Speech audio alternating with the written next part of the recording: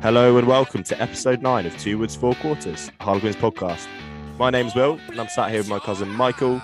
Mike, how's it going, mate? Big couple of weeks off. How's it been? Yeah, been a nice couple of weeks. Obviously, we had the Autumn International sort of dominating the rugby scene. We had some Prem Cup stuff to watch as well. But yeah, busy couple of weeks. And it was good to get back inside the ground yesterday as well and sort of kick off where we left off in the Prem stuff. But yeah, how's your week been? Busy and lots of work, lots of high rolling, lots of city slicking. Lots of high rolling, mate. It's been a hell of a week. Yeah, I know. I'm really cashing in on as many live sporting events as I can off the back of COVID. I've really missed it. I was obviously at the Saints game in the Prem Cup with yourself and Dave Rogers, and then I managed to get my hands on some Chelsea Juventus tickets midweek. Had a Team GB ball on Thursday, and then the game again this weekend. And I was at England South Africa the week before as well. So I'm literally just going from live event to live event. I'm absolutely loving it. I've missed it so much. So it's been a crazy couple of weeks. I need to take a weekend off and just sit in front of a TV and watch it for once, mainly for financial reasons, but probably for health reasons as well. The amount of pints you end up putting away just when you're around fellow fans. But yeah, no, it's been a great couple of weeks. What about your hockey? How's your hockey gone? Oh, mate. So we'll dive in straight away. What were we yesterday? Well, it's now 4:00 on Sunday as we're recording this. And well, 24 hours ago, I walked into the Robshaw bar, said hello to a couple of people, and they said, "Oh, how's your hockey go? Concede again?" I was like, "Yeah, brilliant, very good." What was the score? Tell everyone what the score was. Yesterday, I was over in Dulwich, beat them 7-1. That's what I mean. Every week it's like 7, 8, 9 goals, but there's always one. I know. And it's the worst thing, back, aren't you? Yeah, I've sent it back. We've got a really good keeper, and I keep turning around to him saying, "Look, man, I'm sorry." Like, just getting drifted. But yeah, I got beat on the counter yesterday. They broke from the long corner, and I was just stood on the halfway line with my thumb up my arse. Some bloke ran past me and was a little bit quicker off the mark than I was, and then they rolled one into the bottom corner, and I was just like, "Well, look, it happens." Still 5-1 up, and then ended up getting another couple in the second half. But yeah, going well. Just keep conceding. I'm looking for that magical clean sheet at some point. Yeah, how many pints have you bought the goalkeeper? Not enough. One a week at the moment, or one per goal. One per goal. Love that. All right, well, I guess let's move on. That's enough about our weeks and you standing on the halfway line with the thumb up your ass. We'll swiftly move on to the Premiership Cup. As you said, Autumn Internationals definitely took all the headlines, but the Prem Cup rolled out over the last couple of weeks. Starting away at Sarries, not the result we wanted, but I think it was really important to get a losing bonus point in that one, because if we hadn't got that, the way the Premiership Cup is structured is that there's 3 groups, top 3 will go through, and then the best runner-up out of the remaining teams will go through to the semi-finals. If we hadn't got that losing bonus point, we would have been as good as done. So that was crucial, although we never like losing at all, let alone to Saracens, which makes it doubly worse. Key for us to get that point, and then we backed it up the following week by welcoming Saints to us on a Friday night and getting a last gasp win there as well. It wasn't a great game. What did you make of that one? Ultimately, we got the result, but yeah, it was a little sort of curtain raiser to what we're hopefully going to see at big game in a few weeks, seeing that Saints side. But yeah, the game as a whole wasn't brilliant. Obviously, we didn't go to Sarries, didn't get to watch loads of the Sarries stuff. There wasn't much coverage on the day. Watched a bit of the highlights and stuff, which is pretty standard. But yeah, the Sarries one, the Saints one was. It was a bit interesting, wasn't it? Because we got to see some new faces. I think this has been the biggest sort of plus for me through this Prem Cup stuff. Is that we've got to see other people. Obviously, last year we had none of the Prem Cup. We had no A-League. We didn't have big extended runs in Europe, which we might get a little bit this year. So we've definitely had some look at a few new faces, and some really promising. Obviously, I didn't watch the Sarries game, but just from that Saints game, Quadzilla, Jamie Benson, he looks a real find. Lennox was excellent. I think it was man of the match against Saints on that Friday night. He did. We get to see obviously the captain Steph came back and started to obviously give some of those young guys a little bit of seniority and sort of steer them through. Obviously, we saw Oscar Beard play brilliant yesterday. We'll touch more on that in a minute, but he was excellent in that Saints game. Made some real big carries, 60, 70-yard runs. I think that clip was going on across the socials. But yeah, Lennox was the one that really stuck out for me. Obviously, Jamie Benson. Played 2 full 80s and nailed that last minute kick as well to take the points against Saints, which was really good. I was really impressed with him. Here's a question for you though. You called out his quads there. Whose quads would you rather have, Jamie Benson or Wilco Lowe? I don't think I'd suit Wilco Lowe's. I don't think he'd suit either. No, I reckon with a bit of work on the leg press, I could match Jamie. But no, good bit of definition to his. Great definition, great like vascular, good looking legs. Great How legs old is he, by the way? Is he 19, 20? Early 20s. I know that he's obviously still at uni. I think. Yeah. Cambridge, I think somebody said. That's a lot of leg day at uni. Well, it must be a pretty good life, playing a bit of, first team rugby at Harlequins and then going back to mix it in your in the libraries and the debating halls of Cambridge University. It must be living a pretty nice life at the minute. Is he at Cambridge? I think someone said Cambridge. Yeah, I thought it was Cardiff, but I think I got corrected by a few people behind us that said it was Cambridge. So, oh wow, yeah, brains Smart and brawn. Well, then I guess for a fly half, you've got to have that kind of wits about you, haven't you? So, yeah, I was especially impressed with him as well. And we might even see a little bit more of him now as well, with Tommy Allen looking like he might be out for a little while. Marcus is due back, but we've also got Will Edwards, so maybe we'll see a little bit more of with Jamie Benson. Who knows? On the subject of new faces, Taulani seems to have worked his way off onto the bench for the starting team. Maybe we should move on to London Irish, top of mind. Yeah. Just gone this weekend. Gutting, really. I hate losing at home. I also hate losing to a team that would probably finish below us in the table. Yeah. Actually, I want to start with the positive because I thought the fans were sensational. I thought the South Stand really went for it. They were slapping the back of the stand, banging their feet, really got a chorus going around the full stadium as well because it was Baltic conditions. It was sort of blistering cold, powerful winds. It was really unpleasant, really uncomfortable. And I thought from minute 1 to minute 80, the fans were exceptional. And even watching back a few highlights, you can definitely hear the noise. So we'll start with that because I thought they were brilliant. That was a real big wall of noise. It was brilliant. And obviously they were. Obviously, we were attacking towards the south in the first half. I want this to change, by the way. I want second half attacks towards the south stand. I think Irish won the toss. I think I heard on the highlights and chose to attack that way because of the wind. But I want that second half down towards the big noisy south stand in the future. So hopefully somebody can hear me out and make that happen. You've got a Northmoor try in front of you. I got the Northmoor try. The first Oscar Beer tried in front of me in the DHL stand. They always seem to score in that corner as well. Maybe you need to switch your sides of the south stand. Well, I also had Rob Simmons crash over in the corner right in front of us as well, which wasn't quite as good. But no, it was good. Fans were excellent. Loads of noise and the sort of spine tingling bit I got at the end of the game when Andre gives that was the cold, wasn't it? Well, yeah. Mate, I had my big old down to my ankles, bench coat the bench hanging coats. on me. Yeah. I still couldn't do anything, let alone my spine tingling. I wasn't actually too bad. Pretty close. Still in all my hockey gear. So I had about 3 pairs of socks on and some undershorts. So I don't think I was too bad. But yeah, the sort of real raw when Andre. I know we were, having to go 85 plus, but Andre sort of over the top basketball passes it to Hugh Jones. Who runs 6 meters, gives it to Caden. I thought, we might do it. Didn't sort of turn out that way. There wasn't a single fan sat down, was there? I'm always conscious because I get a bit excited and jump out of my like seat. 8'2". Exactly, and I realised that doesn't give the view the view for the lads behind me particularly good. I'm always conscious of that, but when I stood up, I turned around and every single person up to the back row was standing up as well. So like, okay, use that as a tactic, mate. Use that as a tactic to get people on their feet. Get stood up, and then everyone else around you has to stand up as well. Can't see over the top. Yeah. Question on the weather. I'm going to keep banging on about it because I found it really tough. I didn't have a pint during the game because I didn't want to have my hands out holding one. It was so cold. Do you think it played a part? It must have played a part in some capacity, but how do you think that impacted the result, if at all?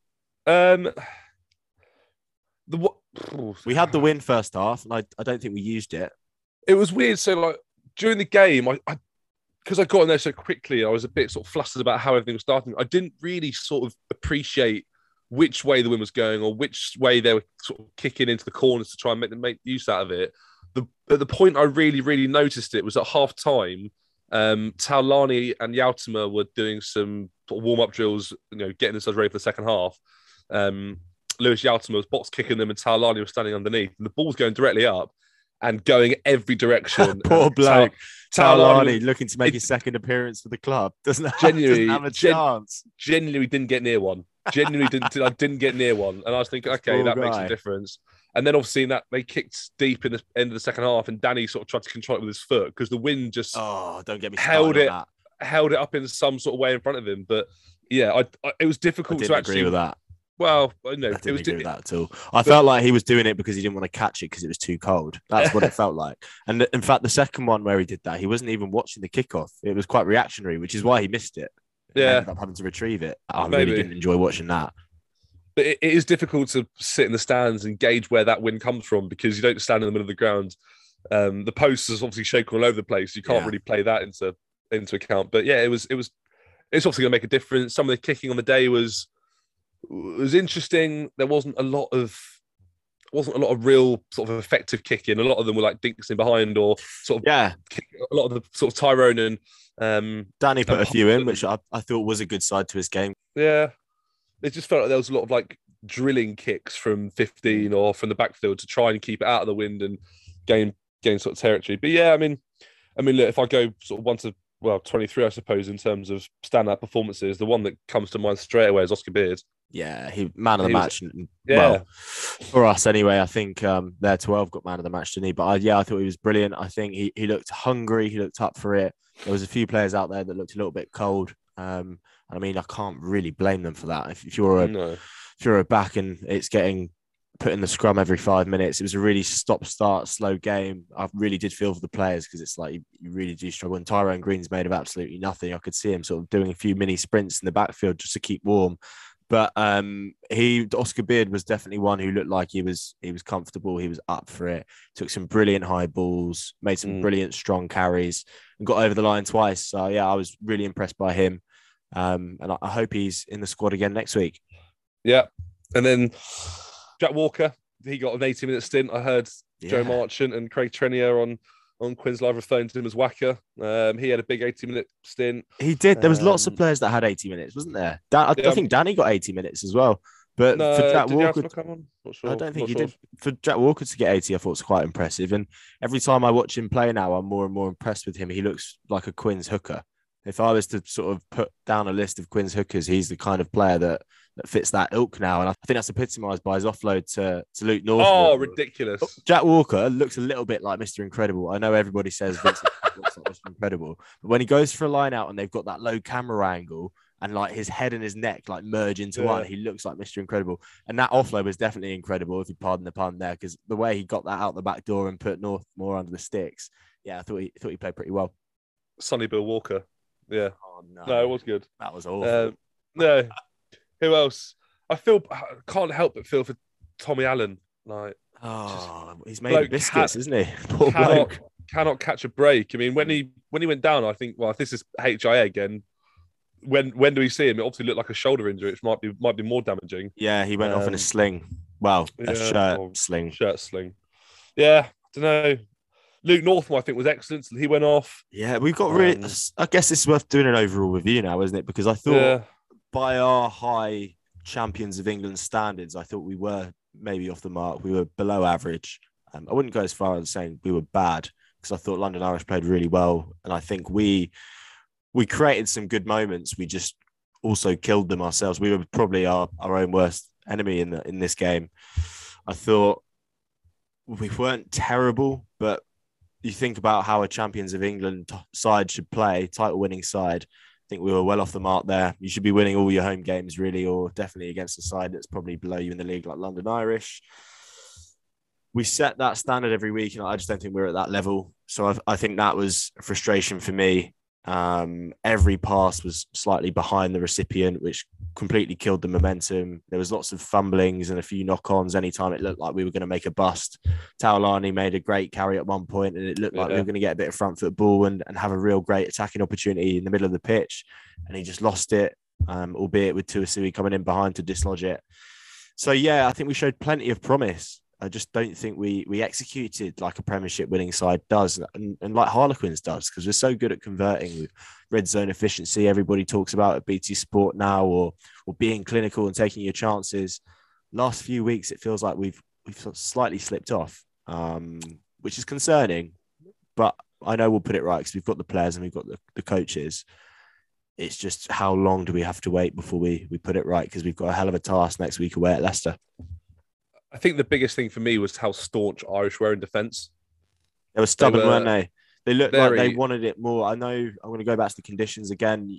It's hard to get yourself physically dominant and up for it when every piece of contact you make is going to hurt a little bit more because of the cold and because of the lack of blood pumping around the body. But it felt like they were up for it a little bit more. They played the conditions a little bit better. And ultimately, the game came down to 3 points. When we lose Tommy Allen just before half time, we're playing a whole half of rugby without a kicker. And I know our DNA is to go for the corner every time anyway. A few of our kicks weren't close enough to their try line.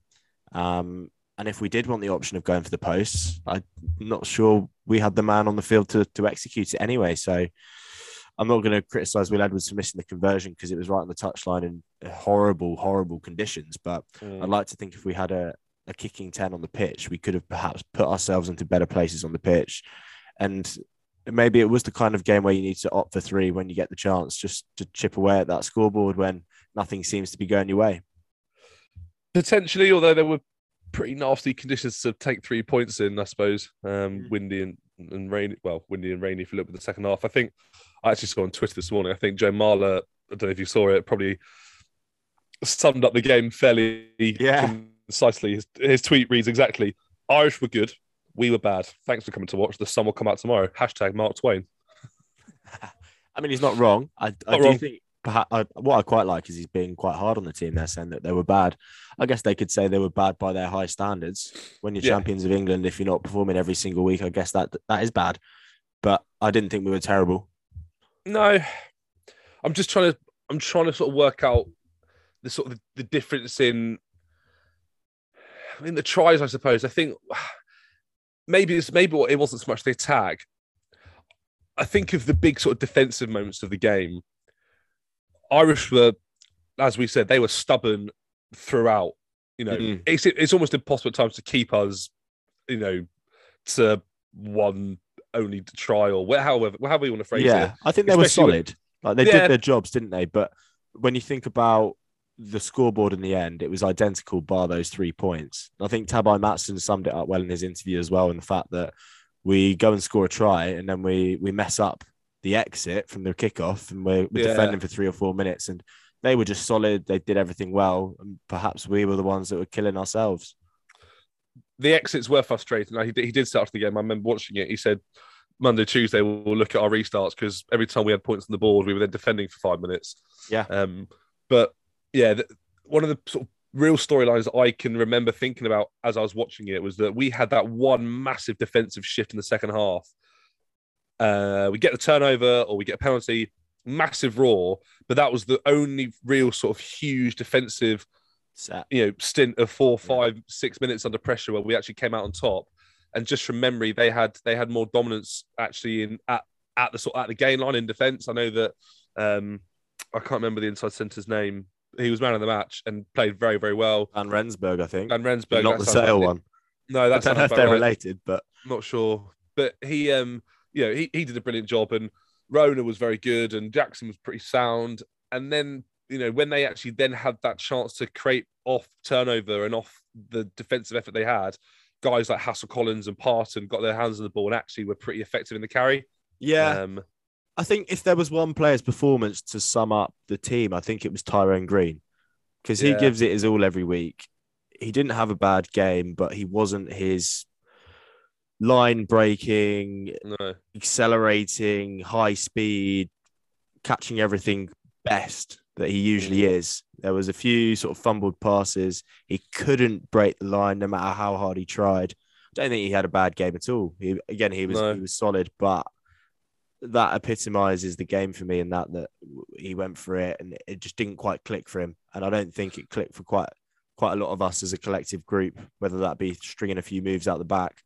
Everything was sort of slightly behind or not quite getting as much go forward in the carry and the pack as we would like or as we're used to, really. So I think you've got to give a bit of credit to Irish for that. But equally, we've got to be accountable somehow.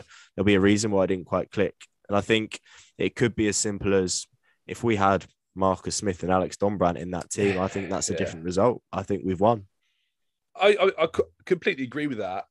Obviously, you look at what happened on the day, but I had this image of what I watched in the second half where it's quite a sort of typical way that we move the ball, and it's so effective where it's either set piece on one side of the pitch and it's carry, backdoor, and then it's shifts. And the ball often ends up with Tyrone Green, and it's either a 2-on-1 or a sort of evenly matched sort of defensive setup. But because of the pace and the acceleration and the step that he has, he often gets to the outside shoulder and then creates that 2-on-1. And we score so many tries off it. Guys like Lewis and Caden mop that up. And it just didn't quite work enough to have that real, showing on the scoreboard. But the one time that did work, by the way, was Tom Lauday putting in Oscar Beard. Beard took a brilliant line, sort of hiding behind Lauday, and then just went for it out on the left flank. And Lauday's getting really good at those 2-on-1 assists. He must have him a lot, 4 or 5 assists in the last few weeks just by doing that, lingering out on the touchline and then nailing his basic skills with the 2-on-1. So he's especially good at that. And as you say, I think it didn't click for everybody else at the weekend, which is frustrating. I think Northmoor had a solid game. It was a shame to see him go off injured. It looked really nasty, actually. I had a good angle of it because it was closer to my side of the pitch, and you could tell he was out before he went down because his left arm was flailing.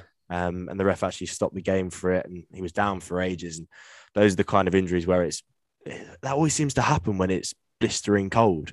That can't help with recovery or at least trying to solve an injury. So they did well to get him off. It was great to see him walk off. But the man that came on, Hugh Jones, I thought played really well. And you mentioned his breakaway at the end there, that when Andre put him through the hole, and it looked like Caden was going to get down and we were going to have a last-minute winner, which would have been so Quins, and it would have been so sensational. But I think Caden's got a little bit of an injury. He had his right calf in a sleeve, or taped up at least. But with a number of injuries already on the wing, with Liner out as well, I think that he was fit enough to play. I just wonder if he was at full fitness, could he have got round and finished that in the corner? So it was tough. There was a lot of things that went against us. We picked up a few injuries in the game. I think there was a few sort of low 100% bodies out there. And ultimately 3 points was the difference. And I guess that could have been changed if we had a fully fit team on the field. In terms of points, though, I suppose the biggest plus today is that we come away with a losing bonus point. So we're not losing. Well, we don't come away with nothing, do we? We take a point from it at least. We actually went up to second on the day, as we played before Sarries. But yeah, we're now looking at 3 defeats in 4 if we go up to Leicester and lose there, and they're undefeated. They had a bye week this week, so they've had 2 weeks to prep for us. Tigers away is never a fixture you fancy anyway. I don't think we'll do a job up there. I don't think we're at that level yet.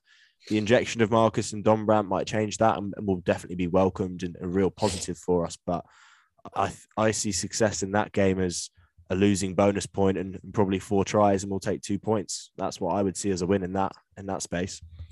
Welford Road on a cold December's afternoon. That's going to be, Jesus, that's going to be tough, isn't it? Really, really tough. Table-topping Tigers. Yeah. Speaking of table-topping Tigers, we've actually got a very special guest this week. We've got Michael from the Rolling Maul podcast, which is a Leicester Tigers podcast. And we'll come on to that shortly because there's a little bit about the women's game I'd like to talk about. Obviously, the autumn internationals for England women are now over as well. However, there was a game at Twickenham for the Barbarians. One of our own, Beth Ann Dainton, was playing in it.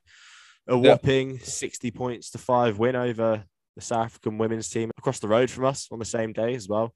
It was actually a world record crowd for a women's rugby game. It was 29,581 packing into Twickers on a horribly cold day. I'm going to stop saying this now because I've banged on about the weather enough, haven't I? But I still think that's so impressive. And I can only imagine what would happen when we get England women in there, because they are absolutely setting the world alight at the moment. So get them into Twickers and let's see if we can beat that record in no time. We're not far away from the Six Nations, so let's make that happen. Speaking of getting teams into Twickers, similar setup for Big Game 13. Little plug for Big Game 13. There's still tickets going. We've got Harlequins women versus Wasps women, and then Harlequins versus Northampton Saints in the men's game. Get in for both of those. Let's top that record. Let's make it a big one, because that is going to be a hell of a party, especially straight after Christmas as well. You can continue to indulge in the alcohol without feeling too guilty. And on the subject of Quins women, back to emphatic winning ways with a 36-10 win away up at Sale. What did you make of that one? One familiar face returning? Yeah, haven't really watched loads of it, mate. But I've just been checking up. Actually, I was bumped into Ellie Green yesterday at the game. Obviously, she had that little spell at half time with Mike Bova when she's in the boot for 12 weeks. And I said, "Oh, do you know the score?" And they said they were 20 something up at half time. But they went on a real sort of rampant couple of weeks in the Prem Cup and another good win yesterday. And they'll get the likes of Kildun back. I know that Heather Cowell is off with the GB7s program, as is Will Trenholm, actually, we should mention as well. Yeah, I saw that. Which is good. But yeah, they're just going to hopefully keep that ball rolling into a big part of the year. And if we can beat that 29,000 whatever sellout it is at the bars, hopefully there's at least sort of 40, 50 in there for the women's before the men's team play on big game day. I'll certainly be there with my mates. So hopefully that'd be good. But yeah, they've just got so much quality, haven't they? And obviously we've had injuries to the likes of Jess Breach and Sarah Beckett's been off, and Berth is back, which is great. Back. So she was back, which is great to see. Sarah Beckett was back involved with the Roses in their campaign, which was excellent. There was a really cool story actually about her and Holly Aitchison, mates as they were little kids running out for together. So I saw that on social media, which is really cool. Hopefully, when these big international names come back, Berth, Breach, Kildun back with England, Lange back from England, Corma back from England, the Amy Cockayne back from England. The list goes on. Mate, I see this as a catalyst now. Like we were so confident at the start of the season, weren't we? You and I, we were looking for places. We were, yeah. £100 bet on Quins women to go back to back, and then we had a hell of a wobble. There was a few games where we scraped wins. There was a few games where we were getting comfortably defeated by Exeter, for example, at home. International break came at the right time, and a load of our players went away with England and have absolutely torn it up. Yeah. Since then, Rachel Burford's come back. I don't think you can underestimate her leadership credentials and just the impact and the awe she has around that squad and the role she plays within that. So I think this is the catalyst moment now. We're building up as we get into December to a huge showpiece event at Twickenham is going to be another motivating factor. I see this as like the catalyst that's going to kickstart the season again and put us back at the top of the perch. I'm just looking at the table now. Bristol Bears played 6-1-6, Sarries played 6-1-6, and then we're nested in there in third, played 6-1-4, lost 2. Yeah. And it'll be a crucial game, that one against Wasps at big game day. They're tough game as well. They're nested look good. They've got some superstars, Abby Dow, etc. Tore it out for England. Yeah. So no, it'll be good, and hopefully it'll be a good day. And like you say, with all those superstars, the stars aligning, we can romp our way through the Christmas period and start climbing that ladder and get above and start mixing with Sarries and Bristol. Love that. Right, I've got a 3-question quiz for you before we move on and have a little chat with Michael from the Rolling Maul podcast. Love doing this because I feel like I'm going to put you on the spot. It'll make you think. If you're listening, play along as well and tweet us with your answers. First one. How old was Oscar Beard when Danny Care made his Harlequins debut? Jesus. I love this question. Did I hear that someone said he was 20 or just recently turned 20 yesterday? Yeah, you must have watched the highlights because that was called out in the commentary. Oh, Jesus. How old's Danny now? 34, 35. So what we're saying then, 3 or 4? Oh, you've ruined the question now. He was actually 5. 5. Yeah, Oscar was born in 2001 and Danny made his Harlequins debut in 2006. So he's 5 years old. And then here he is this weekend, bagging 2 tries, playing alongside him. That even makes me feel old, born in 97 with Oscar Beard born in 2000 and whatever it was. Yeah, I think we're going to finally have to let go to the Premiership dream of playing for Harlequins. It's come and gone, hasn't it? I think that died a long time ago. All right, so you're 0 from 1. We'll move on to the next one. Actually, this isn't one that's got a right answer. This is an opinion. And I'm not going to give you any context to the question. I'm just going to say Jordan Turner Hall or Andre Esterhazen.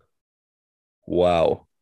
I mean, if I'm picking an all-time 15, Andre gets it at 12 for me. Jordan Turner Hall, he's a Brighton Hove lad as well. I know he grew up playing his club rugby at Hove, just down the road from where I lived. But yeah, Andre for me. What a player. I've got a man crush on Andre. I just think he's sensational. He can literally do it all. He can carry. He's got soft hands, pass out the back. He can kick. He's so physical in the contact, whether it's tackling or carrying. He's got it all. And he's here for another couple of years as well. Yes, come on. Right, last question, and then we'll go have a chat with the Tigers.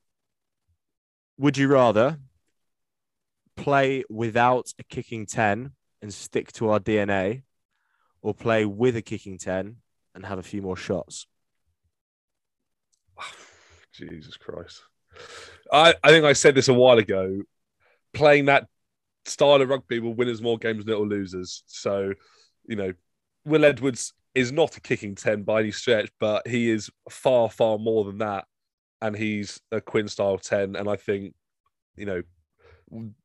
we could have had a couple more shots at goal yesterday. We could have maybe been a little bit more pragmatic in the way we kick the ball. But like I've said, since we started doing this, I think the way we do it and the players that we select and the way we move the ball and how we play and all that sort of stuff, kicking for the corner, blah, blah, blah, it will win us more games than it will lose us, and I'm sticking with it. Yeah, I think the answer to that one is just play Marcus Smith, who can do both.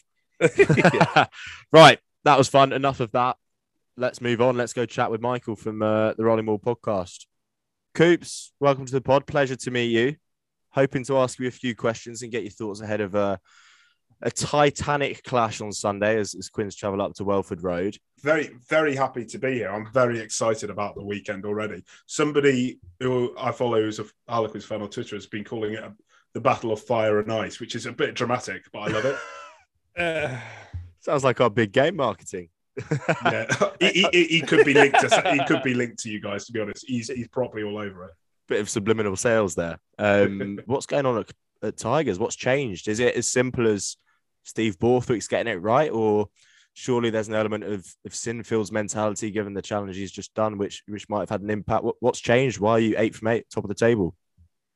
It's an interesting one because I think we saw the shoots of it last season where we were pretty basic in what we were doing, but the set piece started to get dominant again. In fact, actually, to be fair, even when we were crap, Dan Cole was still doing the business in the scrum, and we were still pretty good there. But now, sort of the carrying is a lot more aggressive. Helps when you order yourself, off the conveyor belt, an army of aggressive South Africans, as you guys have found with Westerhouse. They're pretty handy. So we've obviously got a few of those guys. But the academy as well is starting to come good. The timing's really nice with guys like George Martin, Lauren Chesham coming through, Jack Van Portfleet in the at scrum half as well. And all of a sudden, we've got a lot of guys who are shifted on, who are perhaps either journeymen or perhaps weren't pulling their weight in terms of what finances they were dictating. Manu being the obvious one. And actually, it was interesting because I love Manu. I think he's brilliant. But if I think to myself, well, the Manu's left, and we've now probably got Dan Kelly, Matt Scott, and the two young Australians, Guy Porter and Harry Potter, for what we were paying Manu, then it's an absolute no-brainer for the quality. Absolutely. But there's just absolute clarity in what we're doing now. It's very physical. It's nowhere near as exciting to watch for the neutral as what you boys play. But it is not as dire as we were used to last year. It's actually really efficient, good, aggressive, hard rugby. And with a guy like George Ford pulling the strings for this season at least, it's pretty accurate out wide. We've got a really good red zone efficiency, and that's probably what's driving us at the moment. I remember watching you boys last year, and I know that we beat you in that game at home. I remember being really excited about someone like George Martin or Jack Van Portfleet. And then towards the end of the year, you had some really, really good games. I remember I was talking about it and going, after we'd won it, who are we looking at next year? And obviously you get Sarries back in the league and blah, blah, blah, teams like that. And then you look at what we call like the baby cubs, Borthwick's baby cubs. You think, Jesus, they're going to be so strong next year. And I love the way you talk about those like sort of journeymen that are maybe moving on and not pulling their weight. Obviously, it's a difficult one. The Smith-Ford battle, hopefully Marcus and Dom's are away in Dubai at the minute on holiday. Hopefully they haven't got to do much quarantine stuff on the way back with all this new nonsense going on. But the battle with those two next week is going to be A, fascinating, and B, probably one of the main storylines. What are your thoughts on the George Ford situation and how that's all panned out? I mean, obviously, firsthand. What's the general feeling amongst the Tiger faithful? We're not naive enough to think this has just come out of the blue. His performances this season have been 10 out of 10, pretty much week in, week out. And that would have been with all this going on in the background. So everyone is just appreciating him for what he's doing and hopes he can continue to do it. I'm sure he will do. He'll still be quality. I think him and Smith and possibly, what's the sail fly off who's going? I was about to say McGuigan. McGinty. I think those three are quite a distance away as being the best attacking fly halves in the league, certainly. So, everyone is devastated he's going. It's obviously exciting to see who might come in next. I think the only bad feeling about it around there is Alex Sanderson. who we really got stuck into with the podcast, but we made the mistake of getting him mixed up with his brother, Pat Sanderson. So we absolutely rinsed into Pat Sanderson. The poor bloke had nothing to do with it. But, Alex Sanderson gets asked, kind of, whilst Ford hadn't told Leicester about, are you interested in him? And he lets it go, said, we've had a great conversation, I'll leave it. It was absolutely bang out of order, puts loads of pressure on Ford and loads of pressure on Leicester. I've got it on reasonable authority that Ford was pretty peed off, but he'd already made up his mind, but he wanted to have control of the situation. That was very much taken away. So there is a bit of bad blood there, but it's not directed to Ford, it's directed to Alex Sanderson, who is already in our bad books anyway for claiming that the reason Manny Tuilagi is injured all the time was because how he was looked after. And lo and behold, first thing he did when he got there was get injured, and now he's got a pulled hamstring again. So the guy is a master of talking nonsense, as far as I'm concerned. The press love him, but I don't. I think we can echo that. We're not massive fans of Alex Sanderson either. He's got a particular hatred for Quins, which we absolutely love, and we love lapping it up. So, called us sore losers last year, didn't he? After no, he got us sore winners. Sore winners, that was because we actually won that one. So yeah, we'll take that. Definitely, it's always really fascinating to hear from rival fans and who they think could do some damage to them, and who you think could do some damage to us. So, who are two of our players that you're slightly wary about, and who are two of your lads that we should be slightly wary about as Quins fans? So for your guys, I'm going to deliberately ignore the two obvious ones who are my absolute favourites, which is Smith and Dombrandt. Smith is, phenomenal. We know what he can do, given space. And, I think the difference between him and Ford is perhaps I think Ford is a better on-the-line distributor, but Smith on that secondary wave of distributors, I think is just absolutely outrageous. I think he's phenomenal. Giving him a bit more space and just watch him go. Dombrandt, I think he's not there yet, but is that in a Kieran Reid mold? I think he's a sensational number 8 playing out wide where he can use his hands and his vision. I think that the Quins pack is the most underrated pack in the league. Everyone always seems to think that, you play Harlequins, they're a bit soft up front, you can get into them. I think there are very few teams that can actually get properly stuck into the Quins Interesting. pack. Very few. And to that mind, I'm just going to pick someone like, this conveyor belt of randomly good players. You're like, who the F is that when you kind of look through the team sheet?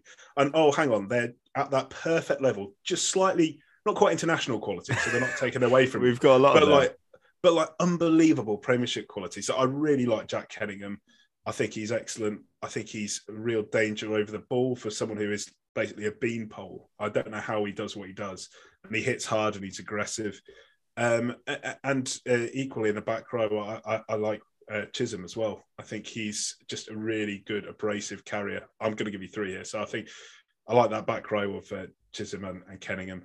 And I also think at the back, obviously, Tyrone Green. As long as he doesn't have too many days, like he was a little bit perhaps trying too hard. I got the impression against London Irish. That's exactly what we said, yeah. It felt to me like he was like, right, I'm the senior guy in this back line. I'm going to try and make everything happen. But, he give him sort of like just half a yard, show him the outside, and then, and it'll be, sayonara, off he goes. I'm just stunned at this random conveyor belt of quality young talent that you have coming through. Also, Oscar Beard comes on the wing, and it's probably again, like, what a ridiculous name. Who's that? Oh, hang on, he's the best winger on the park today. It was unbelievable. So I think there's dangers all over the park, but I think it's the guys who perhaps don't grab headlines who fly under the radar for a lot of fans. And I think your pack is very fast, very aggressive, and I don't think is there to be bullied as a lot of people think. Yeah, that's one of the things I loved about watching Oscar Beard play yesterday was that in the back sort of 3 that involved someone like Tyrone Green, Hassel Collins, Caden Murley's won the Premiership, Oscar Beard was the best out of the bunch on the day. It was so good to watch. And Chisholm is one of the best club men at Quins. Yeah. The stories of him having beers after the game are legendary. He's a properly good bloke. And he is one of those real abrasive, proper Premiership hardened players. Moving on to next week, obviously, we've got a lot to worry about in terms of the players that you've got. Freddie Stewart had, he was the final of the Autumn Nations. He's an incredible player. Big boys in the wing like Nadolo and that kind of, in dynamic with some smaller guys that we've got in the back 3. But where do you think the game's won or lost? Obviously, you mentioned our, depth in the forward pack and how dangerous we can be out wide. But comparative to how you guys get on, give us the way you think the game we won and lost. So I think that we'll probably trying to take a leaf out of the Saracens or the Sailboat. I think the only times you have struggled is when teams have sort of strangled you a little bit. Yeah. I think there are probably only 3 teams that can possibly do that to you. And I think that we're one of them, and the other 2 are the teams you've lost to. So I think we might use that as a bit of a blueprint. I think that you will win if you win the battle on the floor by getting turnovers, by getting to the breakdown quicker and creating that sort of unstructured play, which you guys thrive on, to which any defense is going to struggle with. Because I think our defense has been pretty good. To that reason, I think that if I was going to give you a couple of players to look for from our side that aren't, again, like the real headline grabbers that, you don't want anyone to say, so watch out from the door. Like, you can't miss him, can you? So I'd say have a look at Tommy Rafael, open side. I think probably it is a question as to whether he starts ahead of Mark van Staden. We think for Harlequins, he should start because he is quicker around the park and, my God, over the ball. Like, he's, I think, the best ball snaffler in the league. Oh, wow. He's also got this ability to look absolutely shagged after only 30 seconds of play. Like, he comes on looking pristine and he sticks his head into one ruck and he comes up going like, Adrian. He's at it, but he is excellent. So I think we'd have Tommy Rafael, and then I think the other guy to look out for again in the forwards. You can tell him a back rower because I've just listed off back rowers for both sides, but I think it would be, assuming Liebenberg might still be injured for us. He's obviously incredible, but George Martin might play 6. The guy just folds people for fun. He doesn't seem to have a passive tackle technique. His only technique is to obliterate. And he's only 20 and he's still got filling out to do. And he's about 6'5". So I think that guy is seriously talented. And again, if Quins want to play quickly, they still need their front foot ball. And he's going to be the guy that will, hopefully, from my point of view, stop you guys behind the gain line. But it should be a hell of a battle.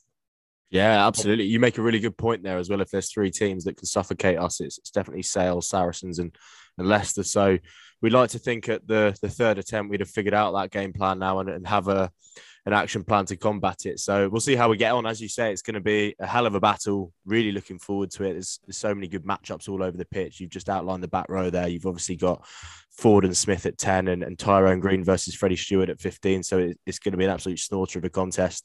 I think it'll be tight. I think we'll get 3. I think you'll get 3 as well.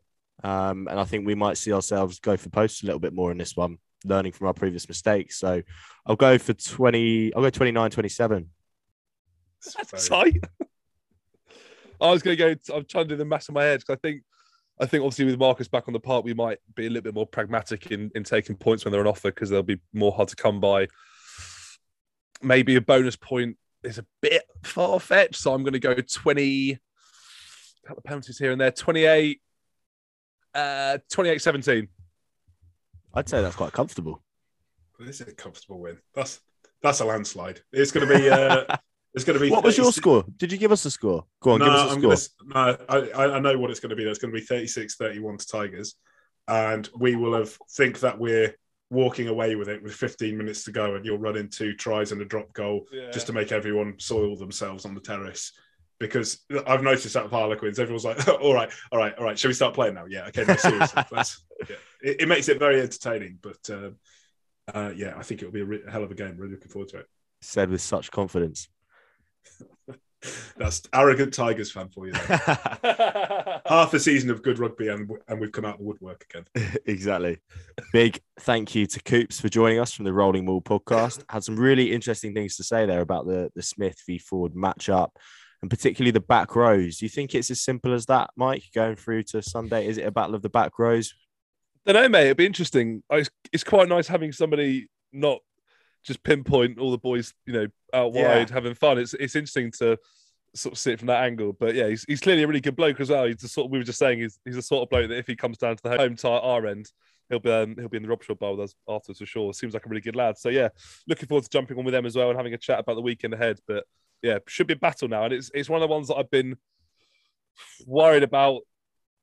However long we've been looking up to Leicester all year, they've been the best side in the league and a little bit nerve-wracking going up against them. But with some boys back, hopefully the injury list doesn't take too much of a beating, and it should be a good battle. Yeah, I'm hoping there's a few things that work in our favour. I'm hoping the week off hasn't actually helped them and some of them need to get back up to speed. They wouldn't have played a match together with the returning internationals, so hoping that might help us. it's also, as we mentioned, the third attempt at playing a strangling, suffocating team, and I'm hoping it's third time lucky and we've learned our lessons. I thought it was interesting he called out James Chisholm because he's the kind of six that would play in this game. He's the kind of six that matches the fixture quite nicely. So I'm hoping we'll see him at 6, and I'm hoping he's right. It causes them quite a few problems. Yeah, for sure, mate, for sure. Nice. Well, that's where we'll leave it. We look forward to a titanic clash this Sunday against the Tigers up at Welford Road, the table-topping Tigers. Thanks for listening, and we'll catch you next week. Mike, cheers, mate. No worries, boys. See you soon. Come on, you quiz.